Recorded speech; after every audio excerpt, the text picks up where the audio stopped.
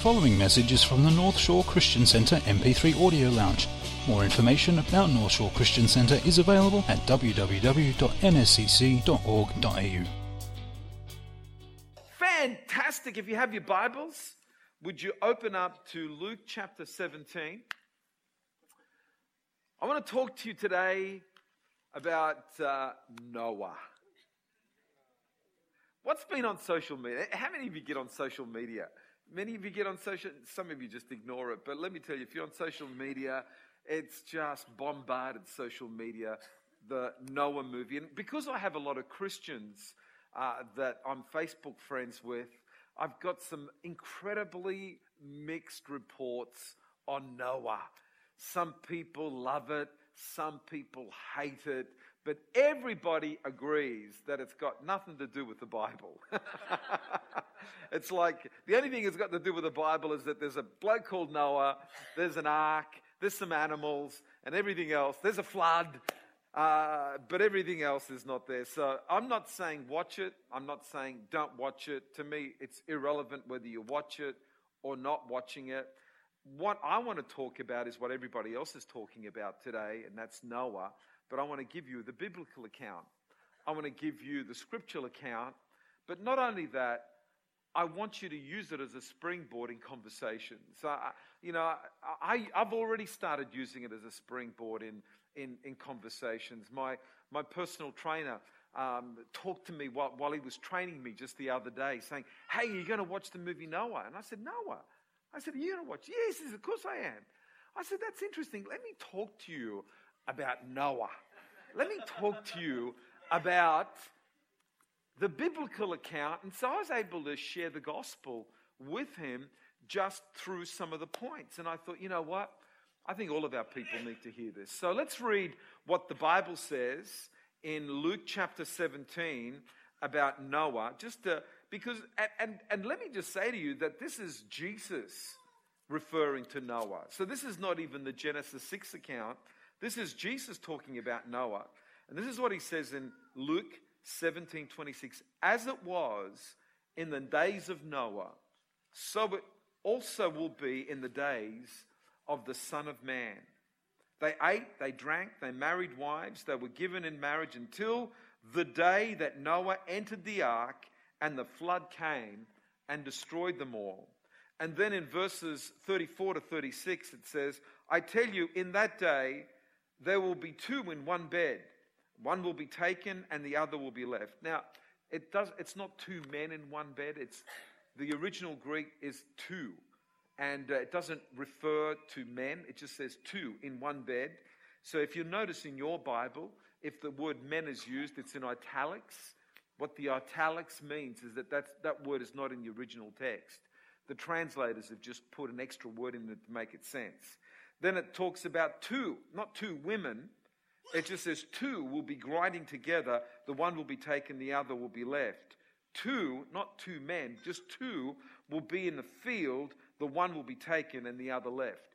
And so what there is in the Bible is this parallel between the days of Noah and the last days.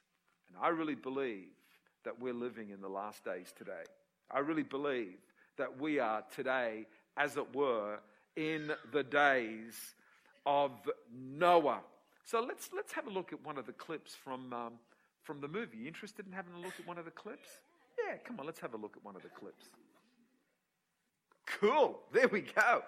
So we got the accurate bits and we put it on the video. So the rest we've left out. So that's the end of the movie. You've now watched it. You got the accurate bits right.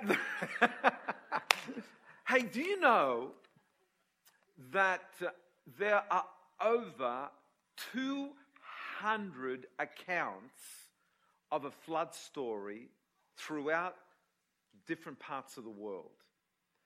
So anthropologists have discovered that there are over 200 cultures in the world that in their ancient history have a flood story.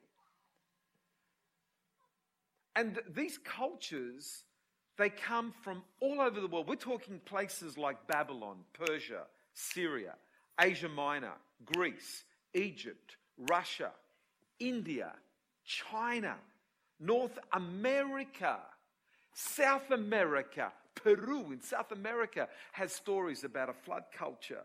Africa, even Australia, the Aboriginals in Australia have a flood story in their ancient culture.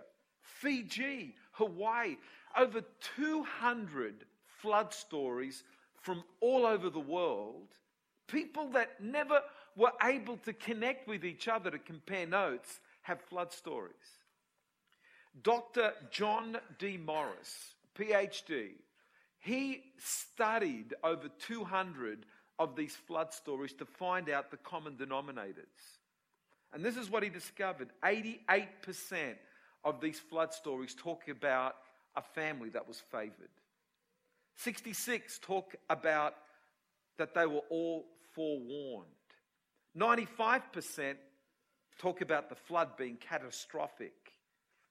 66% talk about the flood was due to the wickedness of mankind. 95% say that the flood was global, not just local. 70% talk about the survival due to a boat. 67% talk about animals being saved. 57% talk about survivors landed on a mountain. 35% talk about birds being let out of the ark first.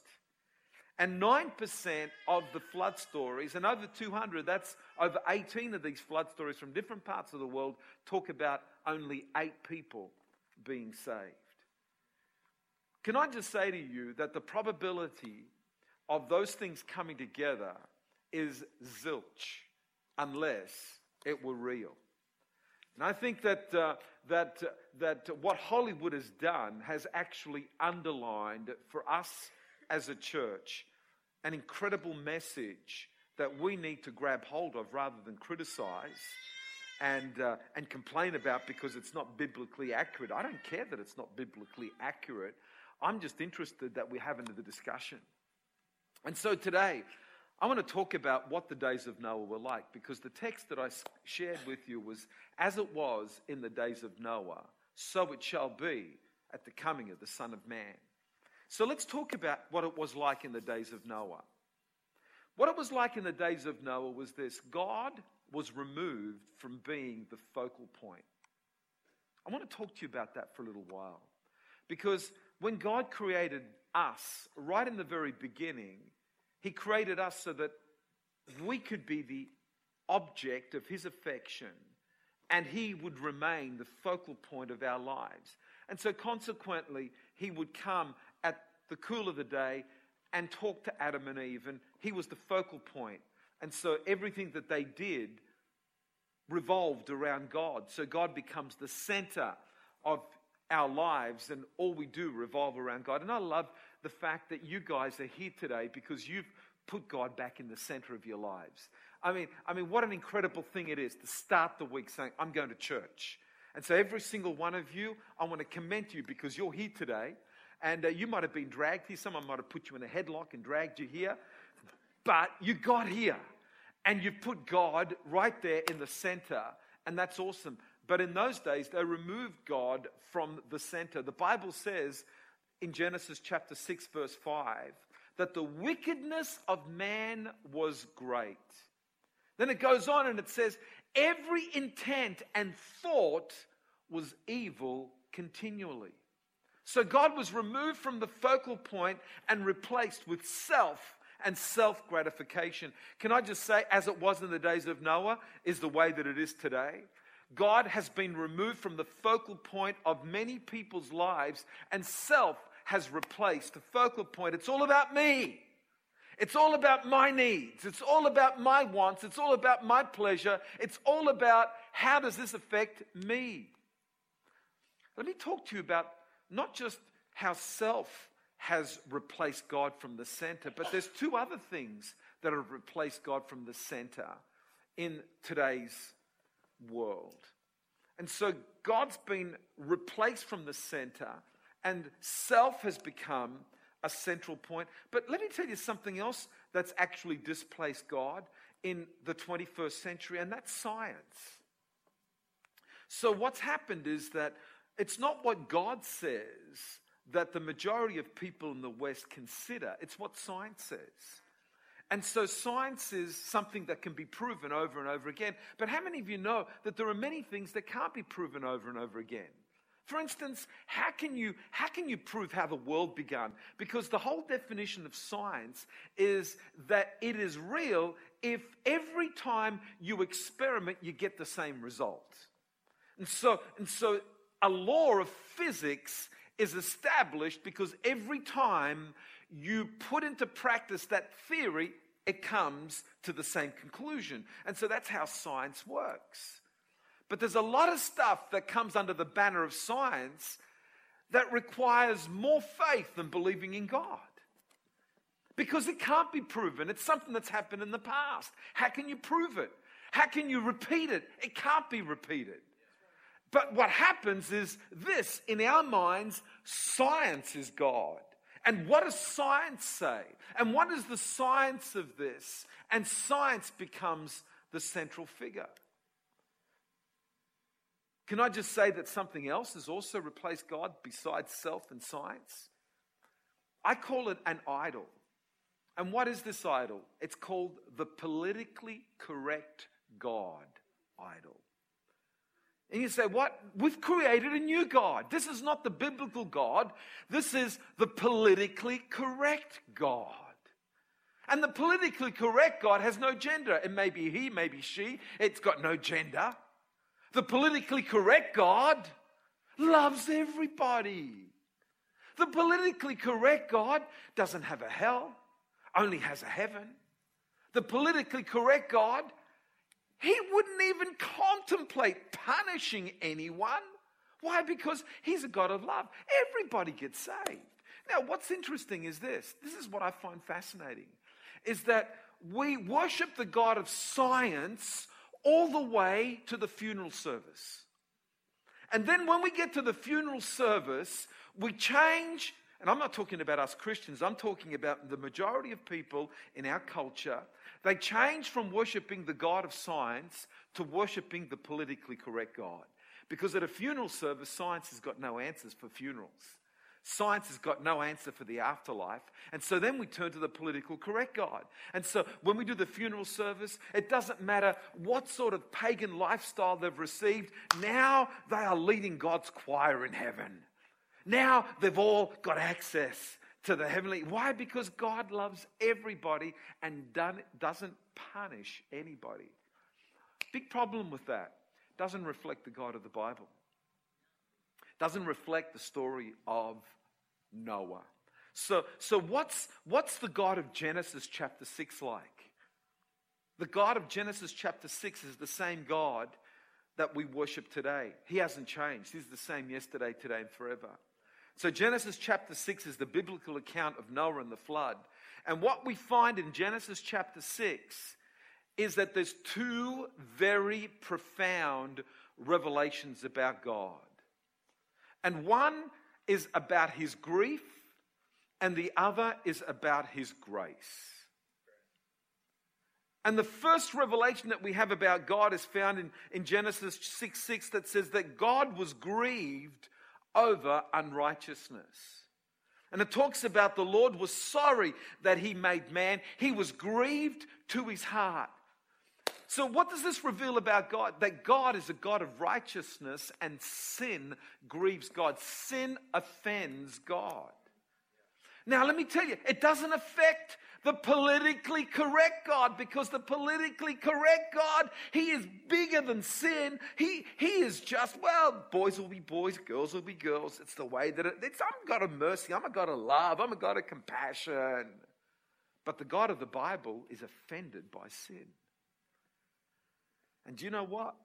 The politically correct God is the politically correct one that's been created by the politically correct fanatics. It's got nothing to do with the Bible. Someone's invented the politically correct God because they've got no basis for it. Problem is this, that if you want to believe the Bible, then you have to believe the God of the Bible. And the God of the Bible is offended by sin. Why? Because the God of the Bible is righteous. And everything about him is righteous. Matter of fact, when we get a glimpse of heaven, this is what the sound of heaven is. Holy, holy, holy is the Lord God Almighty, who was and is to come. And as soon as that choir finishes, another one starts. Holy, holy, holy is the Lord God Almighty, who was and is to come. And the revelation of God is a God of holiness, a God of righteousness. And can I just say to you that the thing that offends God the most is unrighteousness, is disobedience. Is when the heart of man is continually following their own desires rather than God's desires. So that's the first revelation of God that we find in Genesis chapter 6. But the second revelation is the God of grace. It says in verse 8, but Noah. I love that word but. Because we just finished with this grief and this pain and this anguish. And then it launches in verse 8, but Noah found grace in the sight of God. And so you see the God of righteousness, and then you see the God of love. And we've got to hold these two in tension. We've got to hold these two revelations in tension. The God of love and the God of righteousness, because you can't actually overdo it in one direction and not the other. You've got to hold the two in tension. And what we find when you hold the two in tension is God saying, I am so grieved over the sin of man, but I will make a way of escape. I will make a way of salvation. So Noah, build me an ark. I'm going to destroy this world. I'm going to start again, but build me an ark. Build this boat that will survive the judgment. Build me a boat and make it clear that whosoever will can go into the boat. Make it clear. And that's something that the movie just totally misses, which is the essence of the Bible story. That the Bible story was whoever wants to be saved can be, but they've got to get into the ark. They've got to get into that boat. Because judgment is coming, but God has made a way of salvation. There is destruction coming, but God has made a way where you don't have to be destroyed. Build me an ark, Noah. Make sure the animals get in there, 2 by 2. Make sure you get in there and your family and anybody else. And the Bible talks about Noah being a preacher of righteousness for many, many years. Let me tell you again, the movie gets it wrong. Noah wasn't a crazy guy or a lunatic. He was a godly man, someone that found grace in the eyes of God, someone that was a preacher of righteousness, a preacher of God's love and God's judgment against sin. Can I just say that when you hold these truths together, you find this, that the revelation of God's righteousness says sin must be punished. But the revelation of God's love says, but I will make a way of escape. You hold these two in tension, and that's what it's like today. As it was in the days of Noah, so it shall be in the coming of the Son of Man. We are in the last days. And in these last days, the same message is the same, that God is going to judge the world. You say, oh, well, that's such a negative message. You can call it whatever you like. I'm calling it the truth.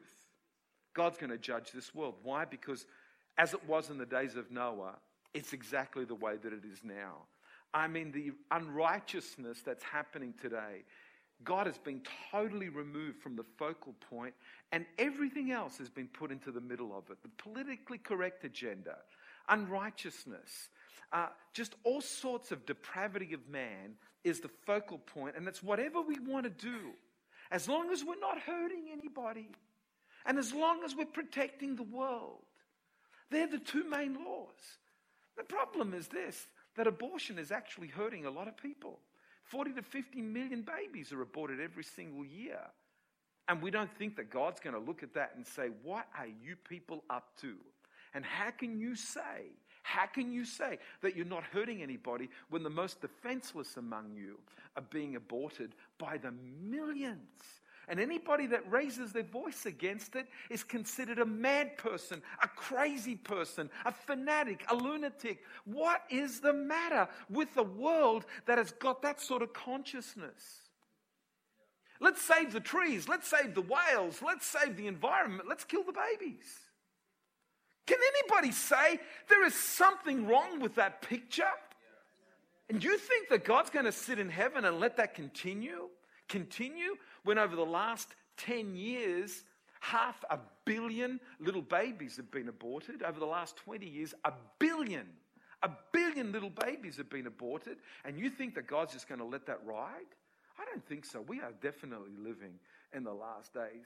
And then you add on top of that, the millions of people that die every single day because there's not enough food for them.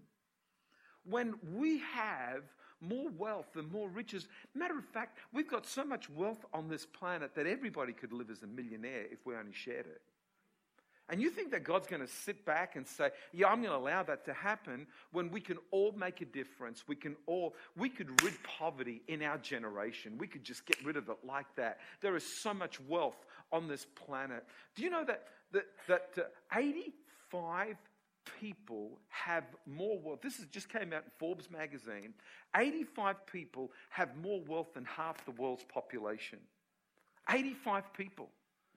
85 people have more wealth than all of the world's population, half of the world's population. You think God's going to sit back and say, I've given you so much and you don't share it, you keep it to yourself? How can you live like that? Come on, let's make a difference in our planet, because God's sitting there not saying, oh, it's okay, everything's okay. You guys, I'll fix it all up at the end. No, the story of Noah is this, that there is judgment coming, but there is salvation. Let me finish by giving you 5 similarities between the Ark of Noah and Jesus Christ. Are you ready? 5 similarities. Here it is. Number 1, God only made one ark. How many of you know that? Only one ark was made. There wasn't 5, there wasn't 6, there was only one ark. And the Bible is very clear that Jesus himself said, I am the way, the truth, and the life. No one comes to the Father but by me. One ark, one Savior. Not 2, not 3, not 4, not 5. One Savior. This business of always leads to God is an error. It's a deception. It is false. It is wrong. You either believe everything else or you believe Jesus, but you can't believe Jesus and everything else, because Jesus himself said, I am the way, the truth, and the life. He's either a madman or he's a liar, or he's Lord. There's no other option. Let me tell you the second similarity between the ark and Jesus. The second similarity is this: only those inside the ark were saved. And so only 8 people got saved, and the animals. 8 people plus the animals. Nobody else. Only those, because the message is clear, only those in the ark were saved. Here's the similarity: only those in Christ will be saved. Acts 4 verse 2 says, nor is there salvation in any other, for there is no name under heaven given among men by which we must be saved. Come on, this is the confidence that we have, that those that are in Christ will be saved. Just as those in the ark had the confidence, if we get in that boat, we will be saved. I'm telling you now, in Jesus, there's salvation. And when you're in Christ, you will be saved. Here's the third similarity. I love this. The Bible tells us that God told Noah to cover the ark in pitch. It was like this bitumen. And he had to cover the whole ark, inside, outside, with pitch. What's interesting is when you do a word study of the word pitch in the Old Testament, which is written in Hebrew, it's the exact same word as the word that we use today called atonement. So the ark was covered with this atonement. And what the pitch did, what the atonement did, it stopped the judgment of the floods getting into where the people were. There was this barrier between the judgment and salvation. There was this pitch, there was this atonement, this barrier that the waters of judgment were trying to get in. They were trying to penetrate the safety of the ark, but the pitch was the barrier. And I want to tell you that the atonement of Jesus is the barrier between the death angel and the life that God has got for us. Just as it was on the Passover, where they were told, get the blood of the lamb and you sprinkle it on the doorposts of your house and it will atone for your sins. And when that death angel comes to try to get across the threshold of your house to bring death into your house, it will see the blood, it will see the atonement, and the atonement will be a barrier between death and life. I want to say to you that Jesus is the atoning sacrifice. He is the one that will stop death and sin and hell and depravity coming into your life. It will try, but when it sees the blood, when it sees the atonement, it will not penetrate. Oh man, I'm getting excited about that. That gets me preaching. The atonement. That word means to appease. That word means to cover over. That word means to pacify. That's what the blood of Jesus has done. It's appeased the penalty for sin. It's pacified it. Number 4, here it is. The ark only had one door. That's all it had, was one door. There was not 2 doors. There wasn't a front door and a back door or a side door. There was only one door. That was it. All the animals, anybody that went in had to go through that one door. There was no secret door. There was no special door. There was one door. And Jesus says of himself, I am the door, in John chapter 10, verse 9. If anyone enters by me, he will be saved. And the 5th similarity of the ark with Jesus is this. There was one ark, but that one ark had 3 decks. How many of you can see the similarity there? There's only one God. But that one God is in 3 persons, Father, Son, and Holy Spirit. How many of you can see that what's so clear here is that the ark was a symbol of the coming Messiah? The ark was a symbol of Jesus. It's all in there. Christ in the scriptures. It's so beautiful there for us that as there was salvation in the ark, there's salvation in Jesus, as it was in the days of Noah. What an incredible message it is for you to take to your friends, to take to your relatives and say, hey, have you watched the movie Noah? Well, let me tell you, I've got a story to tell you about Noah. And it all finishes in Jesus. Here it is. I'm going to finish as David comes up. In Genesis chapter 7, verse 16, it says this, that God said to Noah, get yourself in the boat. All the animals were in the boat. And then an amazing thing happens. Noah, and again the movie gets it wrong, Noah doesn't shut the door to the ark. God shuts the door to the ark.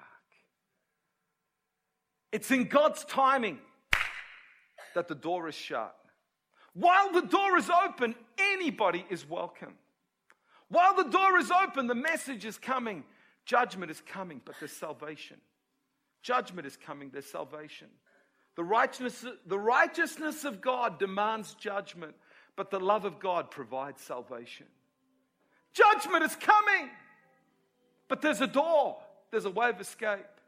Come, come, come, come, come, come, come, come. The patience of God has come, come, come. Peter writes about this.